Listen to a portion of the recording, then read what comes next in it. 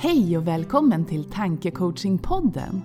Podcasten där vi vill inspirera dig att använda tankens kraft för att skapa just ditt drömliv. Eftersom tankar är skapande så är det ju extremt viktigt att veta vad man vill. För det man vill, det är det man automatiskt brukar gå och tänka på. Och vet man inte vad man vill, vad är det då för framtid man håller på att skapa? Och det leder oss in på det vi ska prata om idag. Villet och varför det är så viktigt. Yes. Ja, det blir väldigt tydligt utifrån det du säger, Håkan. Tankar är skapande, så det är ju extremt viktigt att ta reda på vad vi vill. När vi har heldagskurser, oavsett om vi är på arbetsplatser eller om vi har kurser för privatpersoner. Så när vi jobbar med de här villdagarna, då börjar vi nästan alltid med att kasta in deltagarna i en övning. Så utan att vi berättar någonting överhuvudtaget så får man ta sin penna och så får man börja skriva en liten lista, en punktlista eller hur man nu vill. Men börja notera svar på frågan, vad vill jag? Och en del tycker att det är lite taskigt när vi bara drar igång en övning på det där sättet utan att berätta någonting innan. Men vi gör det ganska mycket också som en markering för att verkligen tydliggöra att det här är extremt viktigt. Ta reda på vad du vill. För det verkar ju vara så att om vi inte tar reda på vad vi vill och har fokus på det, så kommer vi ju ändå komma framåt i livet. Men förmodligen så kommer vi att åka med i någon annans vill. Om inte jag vet vad jag vill så åker jag kanske med i någon annans vill. Och man kan ju hamna på väldigt bra ställen, men man kanske inte alls hamnar där man vill heller. Så ta reda på vad du vill, det tycker vi är jätteviktigt. Jag tycker det är lite svårt också. Alltså jag kan ta ett exempel. Jag tycker om att göra mycket saker. Alltså jag tycker det mesta är roligt och kul. Ja. Och tidigare har jag känt liksom att jag vet inte vad jag vill. För att jag tycker allt är kul. Kan jag inte bara ha en sak liksom, det här, och så kör man på det liksom. Fast man vet ju vad man vill. Men ibland känns det det är liksom svårt. Det är svårt att veta. Hur ska man veta vad man vill? Ja, men utifrån det du beskriver så låter det ju som att det låter ju inte som att du inte vet vad du vill. Det är ju att du vill väldigt mycket. Så du vet kanske inte vad du ska fokusera på. Prioritera. Vad är det som liksom är mitt största vill? Eller vad är det jag ska köra på just nu?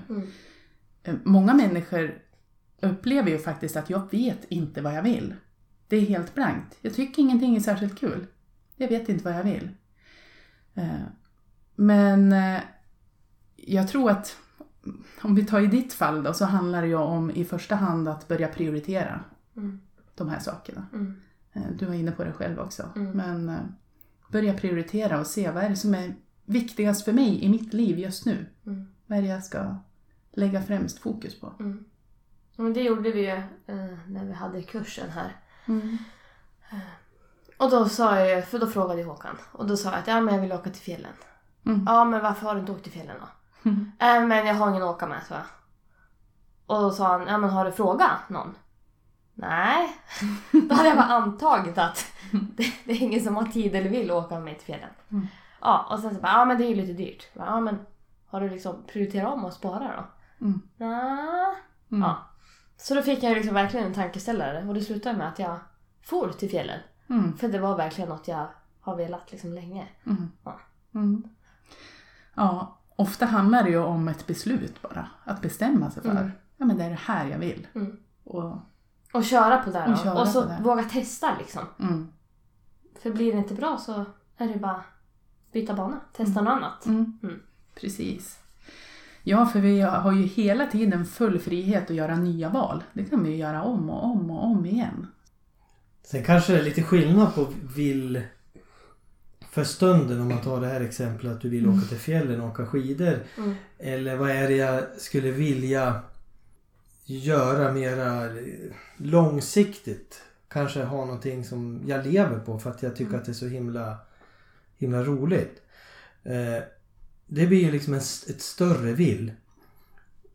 Och många gånger så får vi gå liksom i skolan och lära oss vissa tankemönster och hur ett arbetsliv ska vara.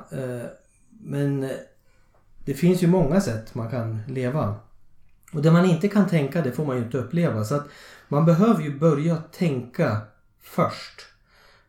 Om det är på något sätt man vill leva. Och inte bara acceptera vad andra har sagt. För det finns andra sätt också.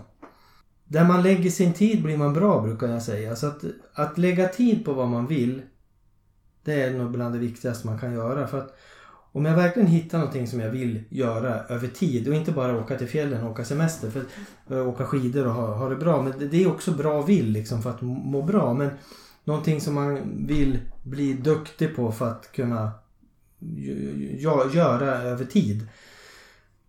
Om man hittar den saken och så lägger man tid på den eftersom man vill göra det. Man tycker att det är så himla roligt. Då kommer man att bli bra på det man vill.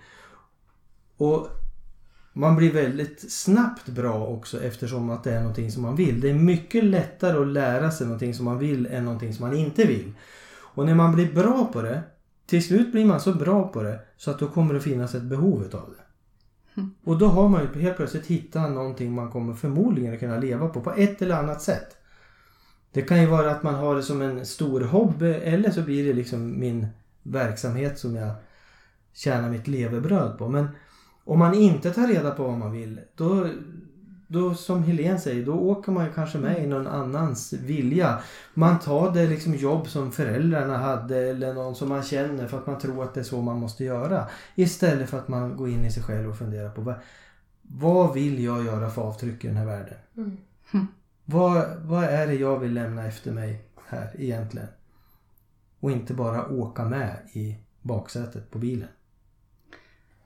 Det jag tänker på utifrån det du berättar, Håkan, det är ju att många gånger, det här kan ju låta skitkonstigt, men många gånger är det mycket lättare att uppnå höga mål än låga mål.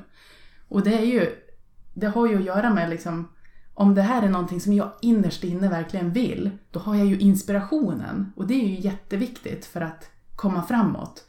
Och är det ett riktigt högt mål, då har jag kanske verkligen inspirationen där. Jag kanske inte riktigt har modet än, men det kommer jag ju skaffa mig på vägen. Så inspiration är ju jätteviktigt när det gäller vill och mål. Och dessutom det här med tankar då, att jag faktiskt lägger tanketid på det. För är det någonting som jag bara vill lite grann sådär, ja men då kanske jag inte fokuserar så mycket på det. Och så händer det liksom ingenting. Men är det någonting som jag verkligen vill, jag vet inte riktigt hur jag ska nå dit, men det är någonting som jag vill, då kommer jag att lägga tanketid på det. Och det vi fokuserar på, det är det som växer. Så det kan vara värt att ta med sig. Ett vanligt hinder för många människor när det gäller villet är att man tror att man måste veta hur man ska uppnå det. Det är en jättevanlig begränsning. Och ett mål eller ett vill som man inte vet hur man ska uppnå är förmodligen ett långt mycket bättre mål än ett som man vet att man ska uppnå. För det skapar betydligt mer inspiration. Och är vi inspirerade över någonting, då kommer vi automatiskt att tänka på det. Vi brukar ta som exempel, Helene ville ha en röd rund rumsmatta. Och liksom hon vet ju precis hur man gör för att skaffa en matta. Man åker ju på en affär och köper den. Och hon ville verkligen ha den. Men till och med när man är på en affär där det finns röda runda rumsmattor, så finns det inte i tankevärlden just då. Så det blir ingen röd rund rumsmatta. Men det är skillnad om man vill ta sig till OS exempelvis. Vi hjälpte en person till OS. Den personen tänker ju på OS varje dag. Varje dag. Liksom. Det finns inte en dag man inte tänker på OS. Men det fanns många dagar Helene inte tänkte på röda rumsmattan. Så att vi behöver liksom... Och nu har jag tappat sugen för den för länge sedan. Nu vill jag inte ens ha den. Nej, exakt. Så att det här villet vi ska hitta ska ju vara... Kan vi hitta någonting som vi verkligen vill, då kommer hjärnan automatiskt att koppla på oss och tänka på det hela tiden. Och söka vägar för att komma dit. Helt automatiskt. För jag tänker oftast att man, eller ja, jag har fått sanningar till mig att man ska ha en plan. Bara, hur tänker vi nu? Hur lägger vi upp det här liksom? För jag hela tiden vill veta. För att det blir osäkert och ovisst om man inte vet. Men det är som jag säger, ofta så löser det sig ändå. Ja, det brukar göra det. Men det där är ju någonting som vi också har fått lära oss. Att vi behöver ha en plan, vi behöver veta hur det ska gå till och se till att vi är trygga. Men då får vi backa till de andra avsnitten och jobba med den här inre tryggheten. Och känna tilliten till att jag kommer att klara det jag vill. Jag är trygg i den jag är, jag fixar det här. Då kommer resurserna på vägen också. Att veta att ingen kan säga framtiden. Och att liksom ha en plan över framtiden betyder inte att den planen kommer att genomföras. Det är att man tror att den kommer att genomföras. Och man blir dessutom väldigt låst till den vägen fram. Det finns säkert många andra vägar fram som är bättre än den jag har låst mig till. Men att skapa en inre trygghet är att jag vet inte resan fram. Men jag vill dit. Då kommer vi att bli guidad till den bästa vägen dit. Istället för den där låsta vägen som jag har tagit fram själv. Som många gånger kan vara en jättejobbig väg. Som skapar stress eller sjukdomar eller vad som helst. Istället för att ta den där vägen som vi blir guidad till. Som känns bäst. För vi blir hela tiden guidad. En bra känsla, följer vi den så får vi perfekt guidning. Varför är det så svårt att följa känslan? Hon är rädd. Osäker. Vi är tränade i att leva i logiken och inte i känslan.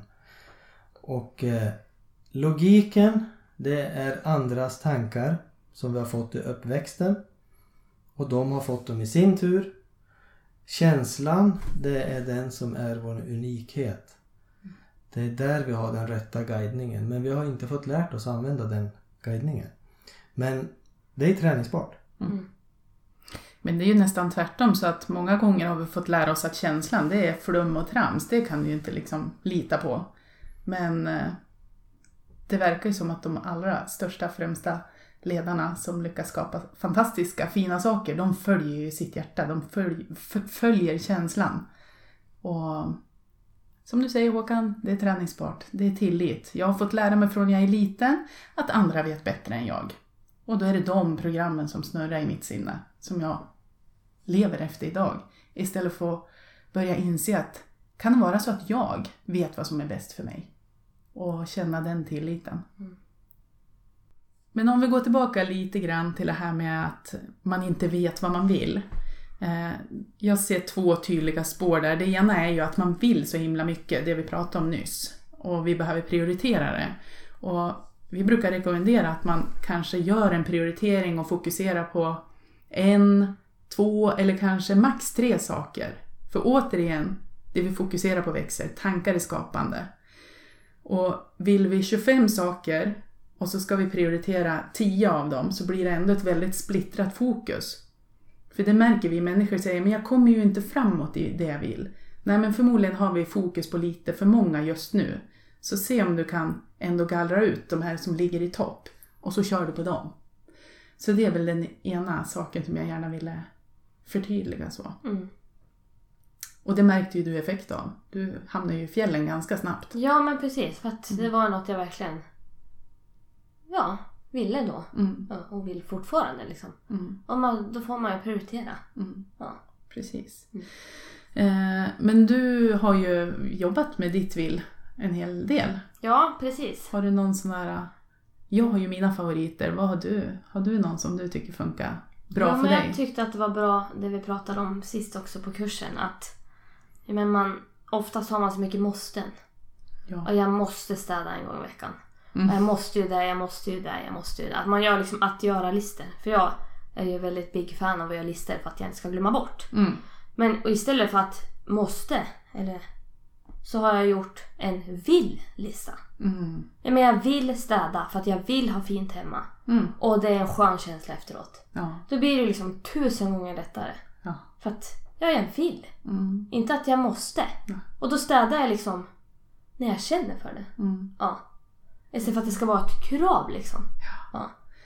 Ja, det är ju en helt annan energi i jag vill än jag måste. Ja. Så Förra avsnittet pratade vi om att plocka bort ordet borde. Nu känner jag det är lite samma här. Jag borde ta och städa. Eller jag måste städa. Eller nej men jag vill städa. Vad härligt att få rent och fräscht. Känslan att slå sig ner i soffan sen och bara njuta. Ja, för det är ju oftast känslan efteråt är ju bra. Och samma sak där. Ibland handlar det om att faktiskt prioritera att nej men jag vill egentligen inte. Jag behöver inte städa så här mycket. Jag vill faktiskt dra iväg och göra någonting mycket roligare. Så det är att lysa på det här och känna in vad är det jag vill. För det vet jag har fått från min mamma. Hon städade alltid varje torsdag. En gång i veckan. Ja. Och nu då ska jag också städa varje torsdag. Ja, men nej. Det behöver jag ju inte. Nej. Om jag inte vill. Precis. Nej. Nej, det är nog väldigt vanligt att vi får med oss de där programmen, de där vanorna hemifrån. Så vi gör som mamma och pappa brukar göra. Men återigen då, bara försöka vara uppmärksam och medveten på det. Exakt. Ja, men vad är det som säger att jag måste städa en gång i veckan? Ja, men det kommer nog. För då får man ju en mer förståelse och acceptans när man inser var det kommer ifrån. Ja, så bara, men det är därför. Ja, men jag är ju min egen individ och min egen person. Och jag bestämmer själv. Precis. Känns det bra för mig att städa varje torsdag? Ja, men då gör jag det. Men blir det bara en stress och press, då måste man börja fundera.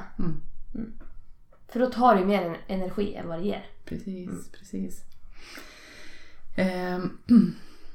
Ja. Så 10 poäng tycker jag i alla fall till att göra en vill-lista istället för en att göra. Och det kan bara vara städa, åka och handla, alltså små saker. Och sen även när vi pratar om större vill, vad vill jag i livet liksom, vart vill jag komma? Precis. Så vill-listor, det uppmanar ju vi till, det kan man ju göra med jämna mellanrum, för det kan ju faktiskt vara så att det jag vill, det förändras över tid. För vill-listan kan ju innehålla både vad jag vill göra, hur jag vill må, vad jag vill känna, uppleva, ha. Det kan ju vara precis vad som helst. Och det jag kommer på idag, det kanske jag inte känner för om 2 månader. Så det är ganska bra att få gå igenom det där vid jämna mellanrum. Men för att landa ännu mer in i sitt innersta vill. För många gånger med en vill-lista, då kan vi vara kvar i hjärnan, i logiken, och så sitter vi och grubblar och tänker och analyserar. Ja, men vad vill jag egentligen? Och då kan vi vara lite låst till de program som vi har fått ändå.